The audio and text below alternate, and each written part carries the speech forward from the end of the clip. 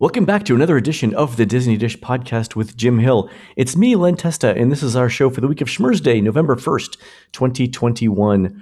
On the show today, news, and I test the new Genie app at Disney's Hollywood Studios. In our main segment, Jim tells us how Disney's readjusting its space-themed attractions and shows now that real-life space tourism has started. Let's get started by bringing in the man who says that if you want your work emails to be taken seriously, start them off with, "To whom it will concern."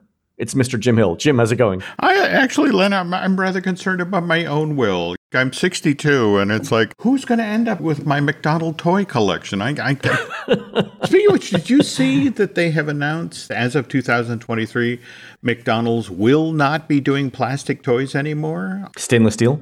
Imagine the injuries in the back seat with that one, lobbing the steel Mickey Mouse toy at your brother. So what are they gonna do? Paper.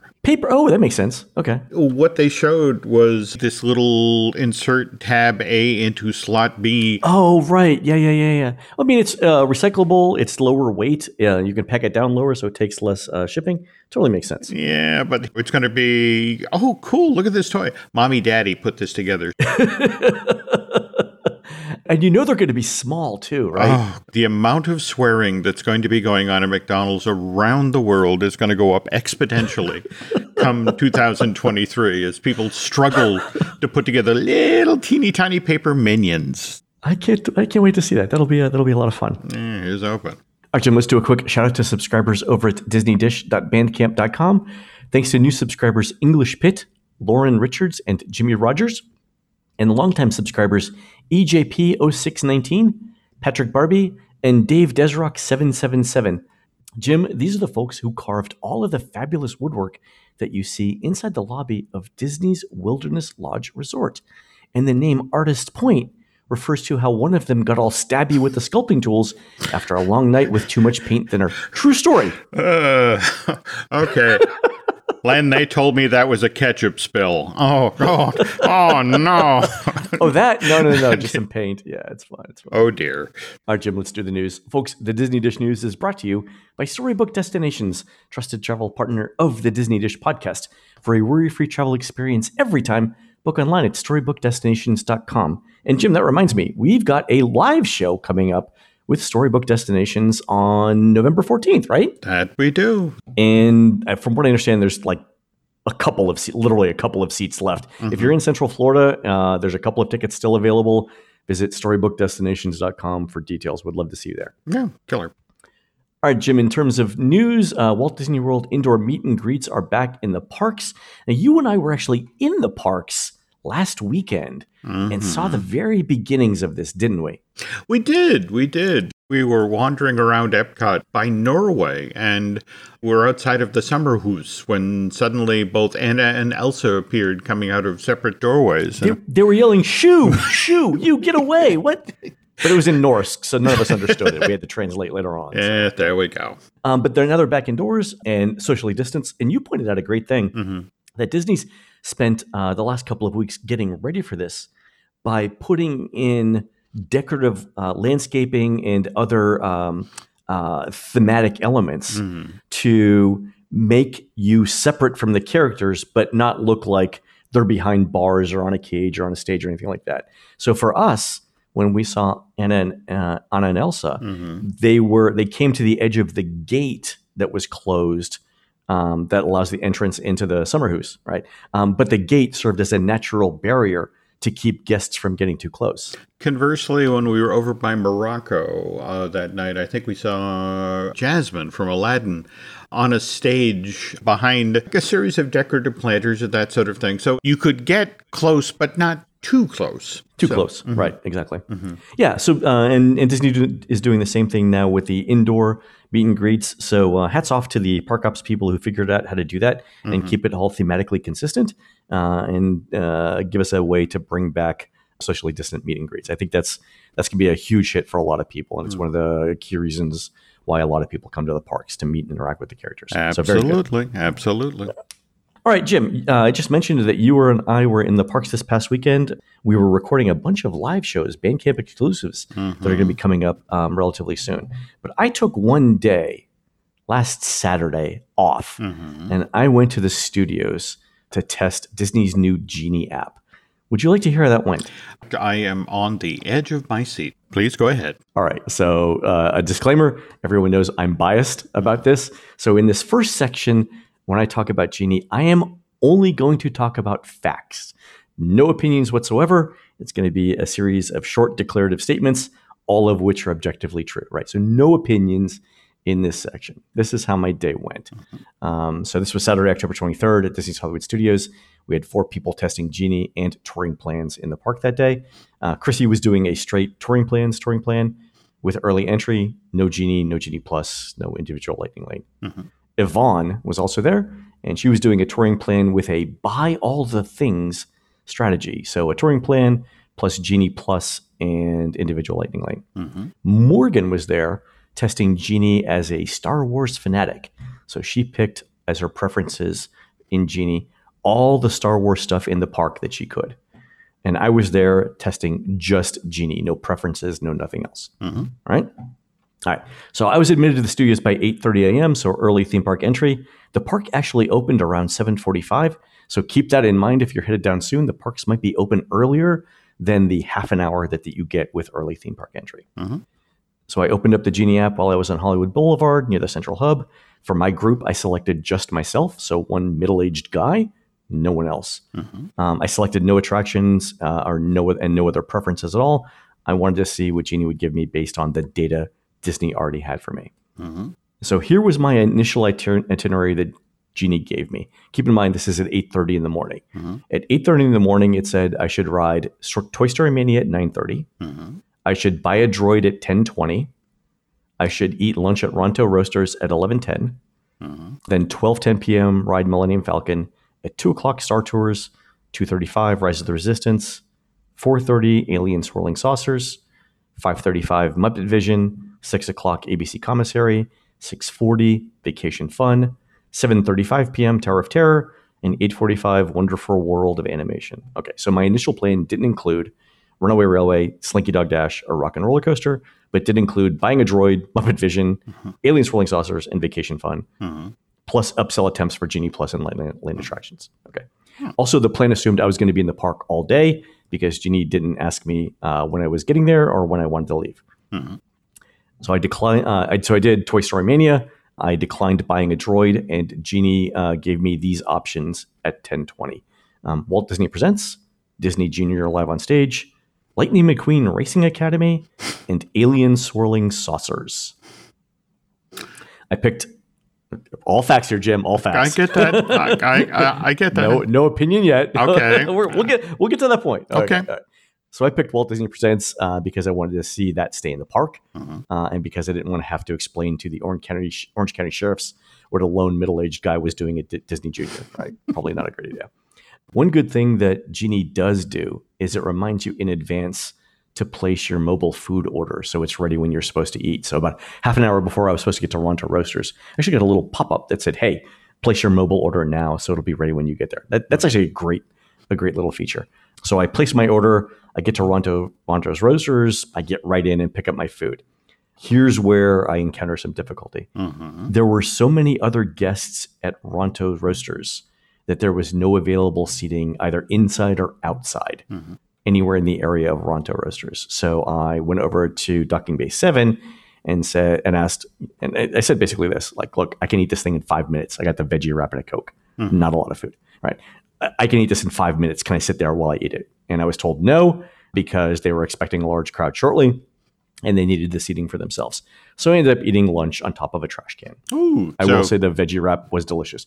By the way, it's fall, so leaves are falling on your food as you eat on top of a trash can. Again, not an opinion, a fact that actually happened. Okay. Right after lunch, Rise went down, and Genie swapped me to Slinky at 3 p.m., and it never suggested Rise of the Resistance again. Ooh. And the rest of the day went without incident, right? So it was pretty straightforward from that point. Remember, Morgan selected all of the Star Wars things to see how Genie would customize her day. Genie gave Morgan the exact same itinerary I had, except her dinner was at Docking Bay 7, while mine was at ABC Commissary. So if you selected all the Star Wars stuff or you did nothing at all, That was the only difference. Ooh. All right. So at the end of the day, again, we had 4 people in the park. Chrissy, who was doing just a touring plan in early entry, saw 13 attractions in 7.5 hours. She waited in line for 200 minutes, 24 of which was downtime at Rise. So excluding that downtime and assuming that downtime didn't have any effect at all on the rest of her waits for the rest of the day. Let's make that assumption. It's fine. She waited around 14 minutes per attraction. And if you look at her demographic, right, again, an over 30 for the touring plans surveys, the average rating of the attractions that she experienced was just under 3.9, 3.88. Yvonne, who was doing a touring plan with Pay Your Way, with like buy everything, experienced the exact same 13 attractions, but in 1 less hour. She did have prep time where she had to, schedule the Genie stuff starting at 7 a.m. and whatnot. She waited in line for just 79 minutes, or an average of 6 minutes per attraction. And the average rating of her attractions was, again, 3.88, just under 3.9, same as Chrissy. Yvonne paid around $40 for her Genie Plus and individual Lightning lanes. Morgan, who, remember, was the Genie Star Wars fanatic, saw 8 attractions in 11.5 hours. She waited in line the most, 226 minutes, around 28 minutes per attraction. The average rating of the attraction she saw was 4. I spent the most time in the park. It was around 12.5 hours. And the 10 attractions I saw had the lowest average rating for my demographic, 3.78. I waited in line 143 minutes, or roughly 14 minutes per attraction. So for my demographic, again, over 30s in the Hollywood studios, the 5 highest rated attractions in the park are these: Rise of the Resistance, Tower of Terror, Toy Story Mania, Rock and Roller Coaster, and Slinky Dog Dash. And Genie suggested 3 of those for me. So I ended up on Tower, Toy Story Mania, and Slinky Dog Dash. Okay. The 7 lowest rated attractions in the park for my demographic are Disney Junior, Lightning McQueen, Disney Movie Magic, or the show, Fireworks at the End of the Night, Alien Swirling Saucers, Vacation Fun, Muppet Vision, and Beauty and the Beast live on stage. Genie suggested all of those to me. So 3 of the top 5, but all of the lowest 7. That is the end of my factual statements. So now let's talk opinion here, right? Okay. I got there at 8:30, Jim. In the 3.5 hours before lunch, Genie had me on 1 ride. That's baffling. I don't understand that at all. And it knows I'm in the park, right? Because the GPS is on. It knows where I'm at, right? And it knows my demographic. I didn't understand that at all. Like, why would it just say Toy Story Mania? Which, by the way, I like it. It's a highly rated ride. I did not wait that long on it. But 1 ride in the first 3.5 hours the park is open, including early entry. Like, what's happening there? Are we thinking that they wanted you doing retail? They wanted you, quick service? I mean, not for nothing, right? But the first 3.5 hours I had in the park was 1 ride, 1 upsell shopping experience, and 1 food thing. That's true. The droid thing. So it was like ride a ride, buy something, buy something. Okay. Little, as the kids say, a little sus, right? Yep. And interestingly, at the Magic Kingdom, I was there the day before. I asked Genie to build an itinerary with the 8 highest rated attractions in the park. So, the mountains, pirates, mansion, stuff like that. The itinerary it gave me for the entire day included exactly 2 of them. And I don't understand why Genie doesn't use the things that you pick. Like, how do you explain that to the guest? It'd be like, Jim, hey, Jim, what do you want for dinner? Chicken or steak? And you pick chicken or steak. And I was like, here's your tofu. There we go. What did we ask the question for? Yeah. My thinking here is that, just based on what happened to me, Genie's probably filling the distribute guests throughout the park function that happened naturally with FastPass. Remember, with FastPass, right? One of the things that we saw was wait times at the headliner attractions went down and wait times at the secondary attractions went up, which when you think about it is fairly clear evidence that Disney was distributing people evenly throughout the park. If it had FastPass, even if it was Dinosaur or one of the shows, right? Disney was pulling people away, or FastPass was pulling people away from the headliner attractions and moving them efficiently throughout the park, making sure that Disney was utilizing all of the available ride capacity that it had. But FastPass was free.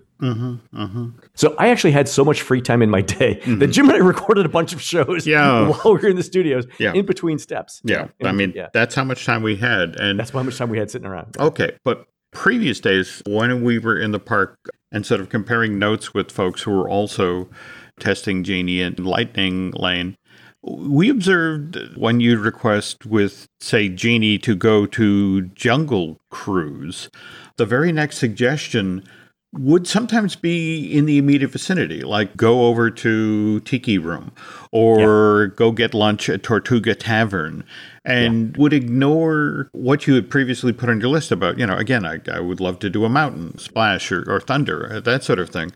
And the fact that it seems to be leaning not into what the guest prefers, but what makes operating the parks easier. Yeah. Pushing people to less populated attractions. That was a little concerning. To your point about the Jungle Cruise thing, so we were testing in the Magic Kingdom, and I think it was Yvonne who was using Genie. And the first thing that Genie suggested to Yvonne in the morning was Jungle Cruise, which, by the way, is probably a great suggestion depending on what you do for the rest of the day. Jungle Cruise gets busy fast.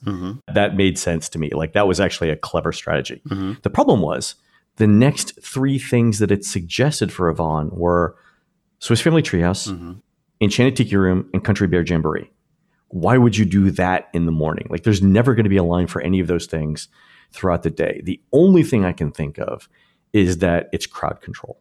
It's let's keep people out of Splash Mountain, out of Big Thunder, out of Seven Dwarfs Mine Train, out of Space Mountain, because we're selling lightning lanes for those, and we don't want the lines to get too long. No, I get that. And from a geographic point of view, all three of those are within a relatively easy walk of Jungle Cruise. Yeah, it's clearly prioritizing locality of reference, locality when you do that. Like, what is nearby that has a low wait for me? Yeah, got it. But you and I talked about the fact that historically the magic number is 10 attractions, right? If you go to a Disney theme park and you get on 10 attractions, the guest feels like I got my money's worth. The thing we're testing though now, Jim, apparently with Genie is, do the 10 attractions matter? Well, that's it exactly. If you walk out the door and yes, you got 10 attractions, but only 2 of the ones you really wanted to get on, what does that mean for guest satisfaction? And you and I were talking about this, right? So let's say, I had used, Genie and I didn't know anything about Walt Disney World, and I went back home, right? And I was talking to a friend who knew Disney, right? And I said, I was at Hollywood Studios and I used the new Genie app. And so my friend's questions would naturally be, what'd you think of Rise of the Resistance? It's the hot new ride, right? In the park, it's literally the highest rated attraction in any Disney or Universal theme park in the United States, right? So if your friends know anything about Disney's theme parks, they're going to ask you about Rise of the Resistance. And when they ask you, look, what did you think of Rise? Your answer has to be, well, I didn't go on it, right? It broke down and then it wasn't suggested after that. But then the next question would be like, well, okay, Mickey and Minnie's Runaway Railway just opened. What'd you think of that? It's like, well, I was never routed to it, so I don't know. Where does that conversation go after the fact? Did you enjoy your tofu? Just exactly. Yeah.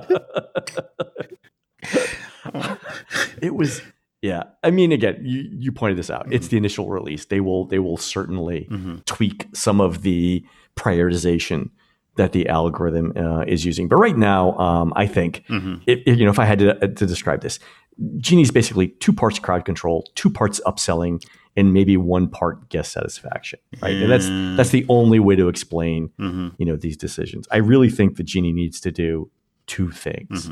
Number 1, you have to be able to specify a start and a stop time for the day. Like, I was there from 8:30 till 9, right? So 12 and a half hours. It was exhausting to be in the park that long because I wasn't going from ride to ride where I was getting a little bit of adrenaline boost every time I was on. I sat around a lot. I mean, granted, it was late October, but it was still like almost 90 degrees, Jim, right? I mean, at the end of the day, I think we both smelled pretty bad. Yeah. Worse than normal. Yes, I was cheese with feet. Yeah, you smell Limburger? Yeah, Jim, are you kidding? Is that a Stilton, Jim? What does that smell like? Camembert. The other thing I think Genie needs to do is, if you ask a guest for 8 attractions, the itinerary has to include those 8 attractions, right? You can tell the guest, look, this is going to take you, he's going to keep you in the park longer than you want to be here, and let the guest figure that out, right? But if a guest says, I want to do X, the itinerary has to include X, and right now it doesn't. Right? Great. Now, granted, when you add those 2 things in, right, that becomes a very hard scheduling problem. Again, I know I wrote my master's thesis on this, and I think that's sort of the technical challenge there. The other thing is that I think guests left to their own devices will not pick the 7 lowest rated attractions in the park. Like I would not have picked Disney Junior on my itinerary list. I would not have picked Lightning McQueen. I would not have picked Aliens Whirling Saucers, right? I would not have picked Disney Movie Magic. So if Genie does implement those two things, Disney needs to figure out another way to do crowd control. And frankly, I don't know that they can. So this might be just what happens with Genie, right? Yeah, but you and I also, looking at the way it was laid out, and again, just stressing here what you were saying, 2 parts crowd control, 2 parts upselling, and 1 part guest satisfaction. And given the amount of upselling that Genie involves, we've talked on previous shows about how Disney supposedly made back the $500 million they spent on developing Magic Bands, one $12 turkey leg at a time. Yeah. You got to wonder, when you're doing something like that, when you're making somebody stay in the park for 12 and a half hours, and they have vast chunks of time, whether they're waiting for the next 2-hour window to get a ride, are they going to make back the money they spent developing? Oh, yeah. I mean, I definitely had like 1 or 2 more extra breaks where I bought a $4 Coke. I probably spent at least $8 on sodas more than I would have had I been able to just get in and out of the park. Yeah. Right. I probably would have stayed for lunch and not dinner and maybe one other drink. So maybe it was like $20 or $25 that I spent. I mean, Yvonne was in and out in 6.5 hours, right? That's basically 1 meal and a snack. Okay. Right. Yeah. Yeah. I mean, it could be like if you're there for that long, right? 12.5 hours, not only you're going to eat more, but at some point you're just going to be like, I'll spend the money on the Lightning Lane or whatever just to get this done and go home. I get it. I get this is the new Walt Disney Company, and which has never met a revenue stream that it didn't like. But this is a little naked. This is a little obvious. Yeah. And I just wonder if the fact that it is as naked and obvious about what it's doing is going to wind up biting the mouse in the butt. I would love to see what the internal satisfaction metrics are for the app. I haven't seen any surveys on it yet. I don't think any of our listeners have sent them in, but we should mention anecdotally, again, that we don't have any hard evidence of this, but as we were walking around the park the 4 days we were recording these shows, we did see an awful lot of bright blue guest experience umbrellas. We did. We saw and a number of people at the guest experience. So we hadn't seen as many of those since I think pre-pandemic, right? So these are blue umbrella stands set up at various locations around the park with the words guest experience team on it, where you can go and ask it questions, typically about the app or about something that's going on in the park. And when we were in the Magic Kingdom, we saw lines, 4, 6, 8 people deep waiting to talk to the guest experience team. And I don't think we've seen that in a long time. Well, we were walking out of Adventureland, and in fact, I think you made the comment that if we were chameleons and could move our eyes in both directions, we could have seen 2 blue guest experience umbrella teams set up within a minute of one another. And under each of these umbrellas were 2 sets of cast members, each with a tablet, and each of them nodding and smiling and trying to resolve the problems of a number of guests. So I think I joked with you that when I was in Las Vegas the first time doing research for the unofficial guide, there was a point where I was at the MGM Resort casino, where if I could unlink my eyes from looking in the same direction at the same time, if I could point my eyes in different directions, I could actually see 2 Starbucks in the same casino at the same time. And I was like, Jim, this is exactly like that. Like if we could sort of like unlink our eyes and then point them in 2 different directions, we could see 2 guest experience teams working on this. Not only that, Jim, but remember we saw uniformed cast members walking around in pairs looking for guests who looked like they were upset.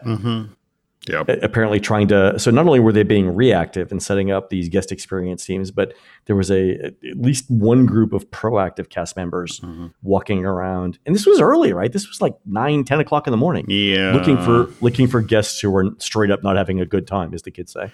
Yeah. They were aware, and they were out in the field trying to mitigate the situation. But again, just to be fair, early days of a brand new technology, and anybody who's ever released new tech knows about how buggy and things. Oh God, yeah. I mean, I say this, and I'm stepping away from the window, so when the lightning comes in to strike me, I have a decent chance of living, right? And let me say too, I know a ton of people on the Genie team. And this is no indication. This is nothing. I'm not saying anything bad about them, right?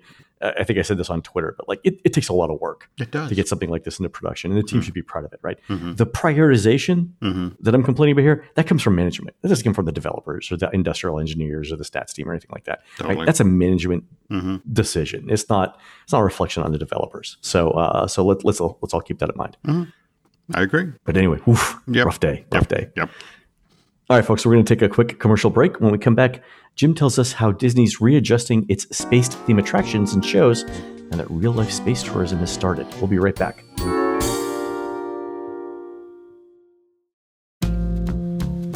And we're back. All right, Jim, before we start, I want to give a shout-out to one of our listeners, Laura Hall, who's a PhD candidate in aerospace engineering at UCF and just did an internship at SpaceX over the summer. So, Jim, we have an actual rocket scientist who listens to the show. Ooh. I wonder if she's doing it as part of some sort of court-ordered community service thing.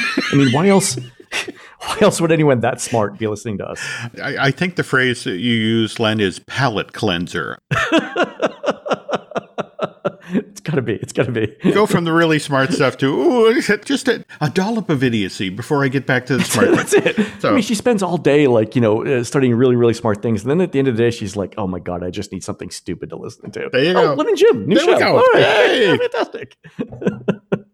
All right, Jim. So space tourism. And the weird part of it is it's here. I mean, it's literally here. In fact, how many of our listeners saw the footage taken back on October 13th of William Shatner, his trip on 90-year-old William Shatner. There we go. On the New Shepard, which is the rocket and capsule system that Jeff Bezos is using to power Blue Origin, his space tourism company. Not the longest flight, only 10 minutes and 17 seconds. But the suborbital capsule reached a height of over 347,000 feet. That's 66 miles above the Earth. And while the other three individuals on this flight were doing cartwheels to celebrate the fact they'd have actually escaped the pull of the Earth's gravity, as you mentioned, the 90-year-old Captain Kirk was glued to the window. He was staring down to the curvature of the Earth. And once the capsule returned to Earth, it landed 2 miles away from the launch pad in West Texas. William was waxing poetical about what he'd seen. He talked about how he was moved to tears by what he saw, that blue sky, this comforter blue that we have around us, and suddenly you shoot through it into the blackness of space, and that's when you realize the vulnerability of everything, that this barrier of air that keeps us all alive is thinner than your skin. But William went on to thank Jeff for the privilege of being able to see Earth from above, for giving him the most profound experience I can imagine. The view that Shatner experienced, that one that allows you to see the curvature of the Earth as you look down at the western United States and a good chunk of Mexico, Disneyland visitors got to experience that something very similar from July of 55 through February of 66. Not the weightlessness part, but as guests entered this Tomorrowland attraction, which was located inside of the show building that now houses Disneyland Park's version of Buzz Lightyear Astro Blaster, they were able to look down at, well, not just the western United States and a chunk of Mexico, but the whole of the United States, where inside of 3 minutes, they got the 1950s version of space tourism. They got to experience the sun rising over the East Coast and then a glorious sunset on the West Coast, and all of this with an inspirational orchestral score playing under it. Oh, Jim, let me pause there. Yeah. So this is an actual science question I have. Does satellite radio work on rocket ships? Ooh, okay. Okay. Take a memo to SpaceX. Well, no, it's one of these things where we're suddenly in Stephen Wright country, where he talks about you're in your car, which is traveling at the speed of light, and then you turn on your headlights. What happens? I don't know. Okay, all right. There's a question for later on. All right, anyway, okay. Smart people, please write in, okay? Laura. There we go. Dear Laura.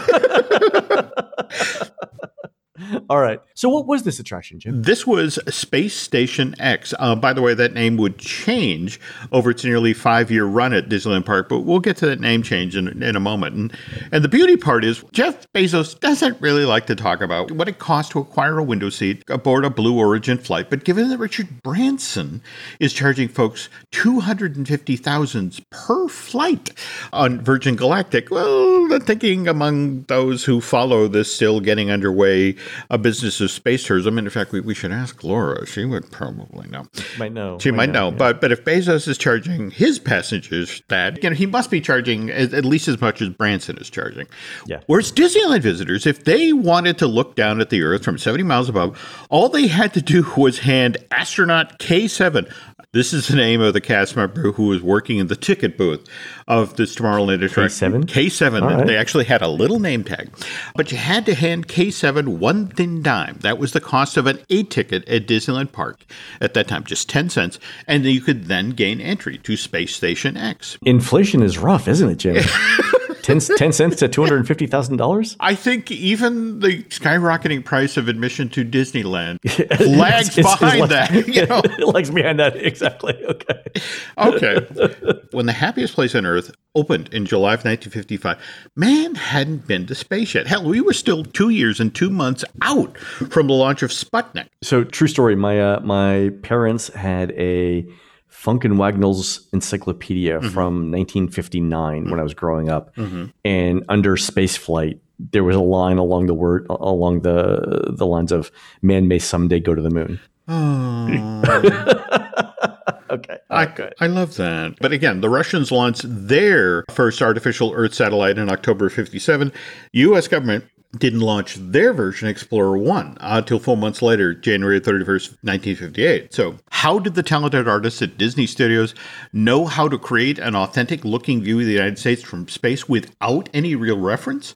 That's actually a story that Dave Bossert shares in his terrific new book, Claude Coates, Walt Disney Imagineer, The Making of Disneyland from Toad Hall to the Haunted Mansion and Beyond. I'm ordering this book right now if you hear me typing. Cool. Okay. This actually hits store shelves in 2 weeks. November 16th, it's being published by Old Mill Press, 264-page hardcover, really worth reading. Oh, it's beautiful. It looks like one of those Taschen books. Oh, that looks good. Yeah, it's Dave did a great job on this. Anyway, I'll give you some background on Claude. Claude starts at Disney Studios in 1935. He makes his mark at the Mouse House with some amazing background paintings that he does for Pinocchio. And from that point forward, Claude is Walt's go-to guy when he's looking to make a fantasy world seem real. So Claude does background paintings and color stylings for many of the animated features that Walt Disney Animation Studio produces during its first golden age, chief among these being Snow White and the Seven Dwarfs, Cinderella, The Adventures of Ichabod and Mr. Toad, Alice in Wonderland, and Peter Pan. Now, please remember those last three titles, because they're going to play an important part in our story moving forward here. Okay. The Adventures of Ichabod and Mr. Toad, Alice in Wonderland, and Peter Pan. Okay. Okay. So as Dave tells this story in Claude Coates, Walt Disney's Imagineer, it's now early 55. And one morning, Claude is in Ken Anderson's office at the studio. They've just finished working on Disney's next animated feature, Lady and the Tramp, which will be released on June 22nd, less than a month from when Disneyland Park opens to the public. So Claude and Ken are chatting when Walt suddenly appears in the doorway of Anderson's office. He then says, "Geez, Scenic Studio can't finish Mr. Toad for opening day. You both know that film better than they do. You do it."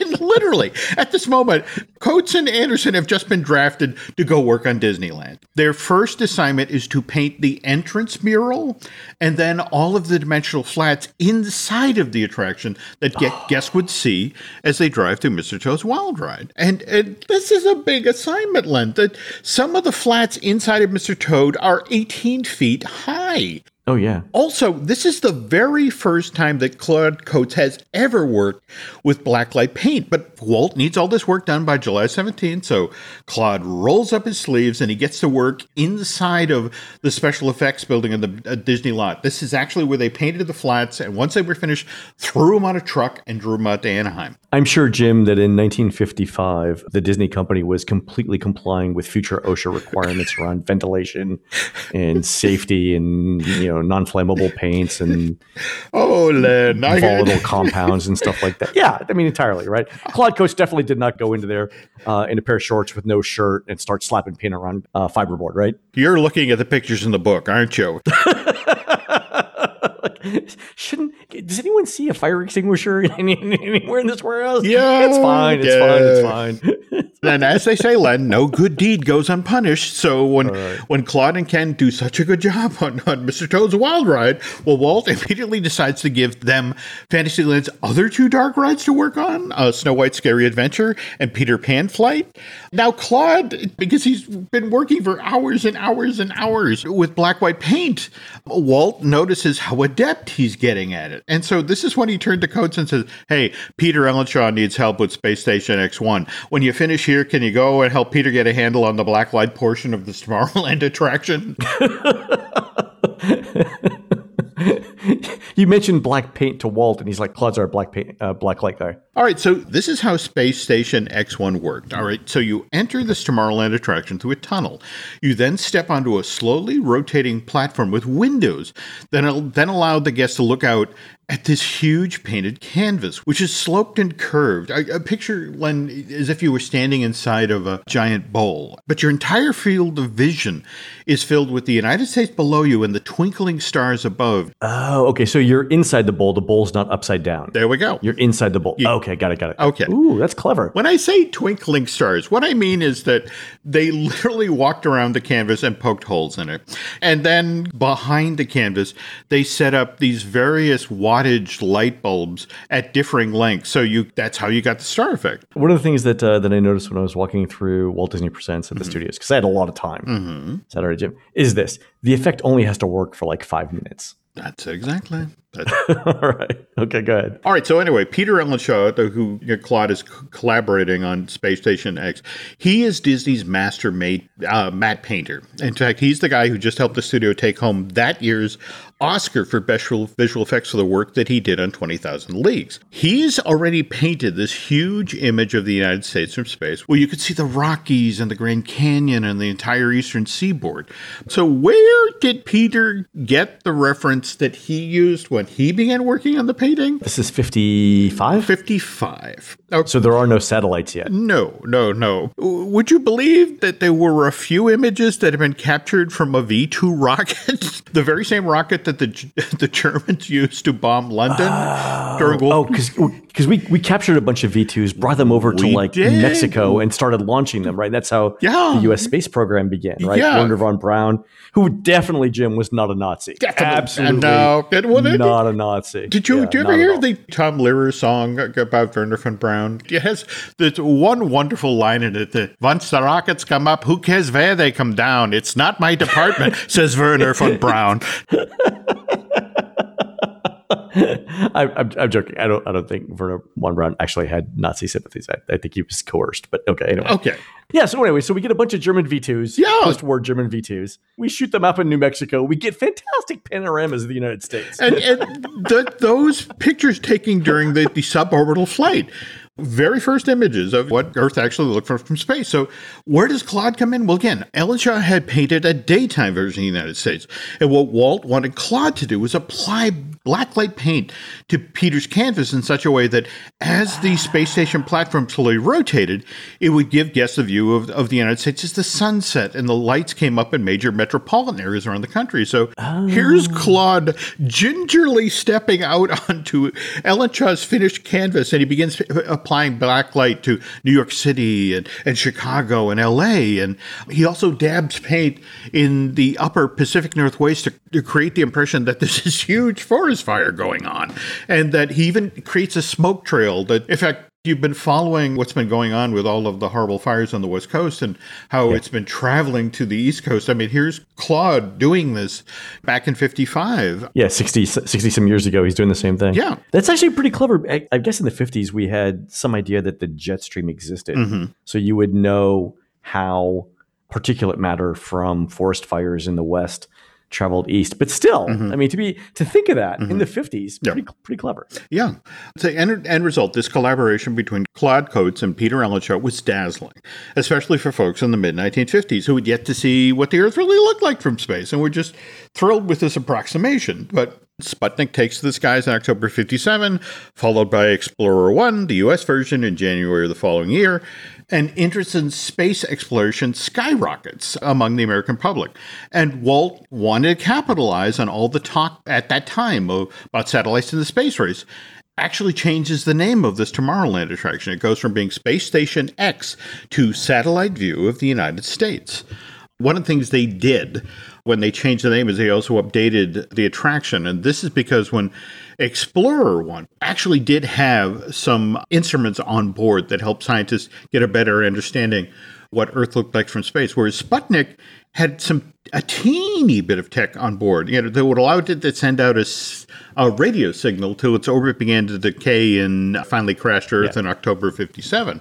Yeah, it was basically just a ping, right? Yeah, Sputnik was just a ping, yeah. There we go. So when the images come back from Explorer 1, Walt actually sends Peter and Claude back to Disneyland and has them out walking on this canvas after the guests have gone home at night, making the necessary changes. It's like, now, Florida doesn't look like that. Go fix it. We can see Kansas City from space. Put it here. There we go. There we go. That's fantastic to do that. Because, I guess Walt knew that some people would know, but the idea that he wants to make it as accurate as possible. I think we all agree Walt loved the space program. Oh, God, yeah. Because he produces that Man in Space documentary that becomes super influential, right? There are some amazing pictures of Walt and Claude along with Werner von Braun at the Johnson Space Center. And some of these were taken by NASA, and they're some of the few non-Disney copyrighted images of Walt. Yeah. Public domain images of Walt that you can use. I have come out of there. And it's so funny because Claude is a big guy. Claude is like 6'6", a very tall guy. And Walt kept, kind of like, well, you could never fit in a space capsule. Yeah. There's actually a great story about, at one point, that they had built a stagecoach for Disneyland, and they were taking pictures of people in front of the stagecoach, and Claude was there, and Walt actually told Claude to step out of the photo because he was screwing up the scale. It's like... You say, no, you're too tall. You're making it look small. Get out of the picture. That reminds me of the story where Frank Lloyd Wright apparently designed buildings based on his height, which I guess was like 5'8". Oh. So all of his homes were designed for people of his size. And he apparently had an assistant who, like Claude, was like 6'6" or 6'7", where the guy's hat would actually touch the ceiling when he went into the house. And so Frank Lloyd Wright was like, Steve, get out of the picture. You're ruining the scale. That's great. But anyway, getting back to Walt sending them to Disneyland to make the changes to reflect what Explorer 1 had told us, that was Walt. He liked Disneyland to be dynamic. To be constantly changing, so guests could always have something new to see, which is why February of 1960, Tomorrowland's Satellite View of the United States closes to make way for a brand new exhibit that then celebrates the art of Disney animation. One last little tidbit to share about this Tomorrowland attraction, and that's the description of Space Station X1's satellite view to the United States, which flanked the ticket book that poor astronaut K7 sat in. This is how it read, Len. It said, "View America by day and night, from the Atlantic to the Pacific seaboards, from the Gulf to the Northern Lights aboard Disneyland X1, as you ride the simulated orbit of a satellite in flight on the fringe of the cosmic wind." And I'm sorry, that last description, on the fringe of the cosmic wind, was almost as poetical as what William Shatner said after he stepped out onto solid Earth after climbing out of the capsule of the New Shepard. Yeah, that's nice. On the fringe of the cosmic wind. Yeah, that's nice. Since then, obviously, we've had a number of attractions that have sent guests into space, whether it was Space Mountain or, for that matter, Mission Space. And what's been kind of interesting is the conversations that Disney, the Imagineers, are having now, where the effect of, okay, we are really sending people into space. And what are we going to do about this? And in fact, I don't know if you saw the trailer that just broke yesterday for Lightyear, the new Pixar film that's coming out next summer. That's sort of Is it the origin story of Buzz Lightyear? It is the origin story. How the really for real test pilot became the Space Ranger that we know and love, and then that's the figure that the toy got based on. Oh, that's amazing. Also, the speaking of the going into space thing, remember that when Disney finally put out the details on the Star Wars Galactic Star Cruiser, one of the legal disclaimers that they had to include was, this is not an actual trip into space. And that's because of all of this, right? I mean, the lawyers had to say, look, you're not going to be, going into orbit or anything. No. Amazing. Amazing how things have changed. Yeah. And well, speaking of which, though, I guess we should mention that Brand new experience opened at Epcot back on September 20th, which is very reminiscent of Space Station X1 and satellite view of the United States. And that's Space 220. That's a restaurant that allows you to look out over the curvature of the Earth, now officially known as William Shatner's favorite view. Can we share what your friend told us this past weekend about what table seating area you really should be requesting if you want the very best view when you're done? Oh, yeah. So a friend of mine that we were talking to said had very specific seating advice on where to be located or to ask to sit in Space 220 for the best possible views. Go ahead. And it's kind of counterintuitive, isn't it? Like, you would think you want to be as close to the windows as possible. And she was like, no. You want to be in the second level of the restaurant. And even further counterintuitive, you don't want to be in the middle.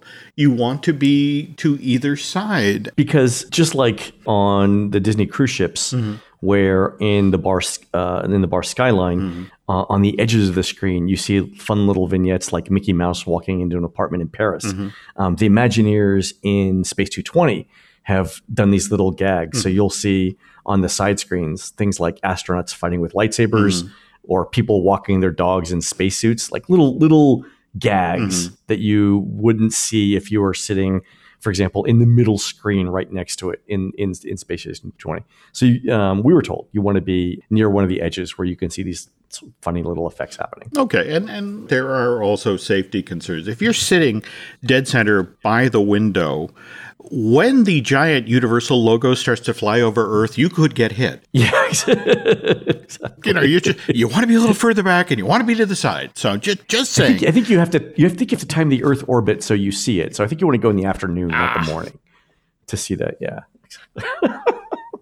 That was great, Jim. We really need to do a show on the Werner von Braun. No, absolutely. Collab. We've got a Ward Kimball bio coming out soon that I hope finally gets the definitive thing about Warner supposedly recruiting Ward and Disney to create the film that was going to, the film they were going to put on television when the emissary from another planet landed at the UN, to the effect of, oh, by the way, yes, there are aliens, and don't panic, it's just a thing, and I'm kindly Walt Disney, and I'm breaking the news to you gently. Oh, I've never heard this story. Oh, really? Yeah. No. All right, let's do it. Let's do a show and let's incorporate that in, and let's also do a show on Claude Coates, the Claude Coates book, when it comes out November 16th. Happy to do it. All right, folks, that's going to do it for the Disney Dish show today. Please head on over to disneydish.bandcamp.com, where you'll find exclusive shows never before heard on iTunes, including live shows Jim and I have just recorded in all 4 Walt Disney World theme parks. On next week's show, the history of Disney's Big Thunder attraction with special guest Drew Taylor. You can find more of Jim at jimhillmedia.com and more of me, Len, at touringplans.com. We're produced fabulously by Aaron Adams, who's playing the role of Mitchell in the final performance of the Ron Clark and Sam Bobrick comedy Murder at the Howard Johnsons. No! This Thursday. Yeah, this Thursday, November 4th at the Newport Playhouse and Cabaret Restaurant in beautiful downtown Newport, Rhode Island. I actually saw the out-of-town tryout in Boston of this show of Murder at the Howard Johnsons with Sally Struthers, Rita Moreno, and damn it, I'm blanking the name of the comic actor. But seriously, the actual really for real play when it launched in Boston, and it was terrible. So I read the New York Times reviews. Not an untalented cast, but terrible. Just You wonder why it takes 5 hours to prep for one of these shows, and 3 hours of it is me figuring out what Aaron's doing every week. There we go. So. Anyway, while Aaron's doing that, please go into iTunes and rate our show and tell us what you'd like to hear next. For Jim, this is Len. We'll see you on the next show.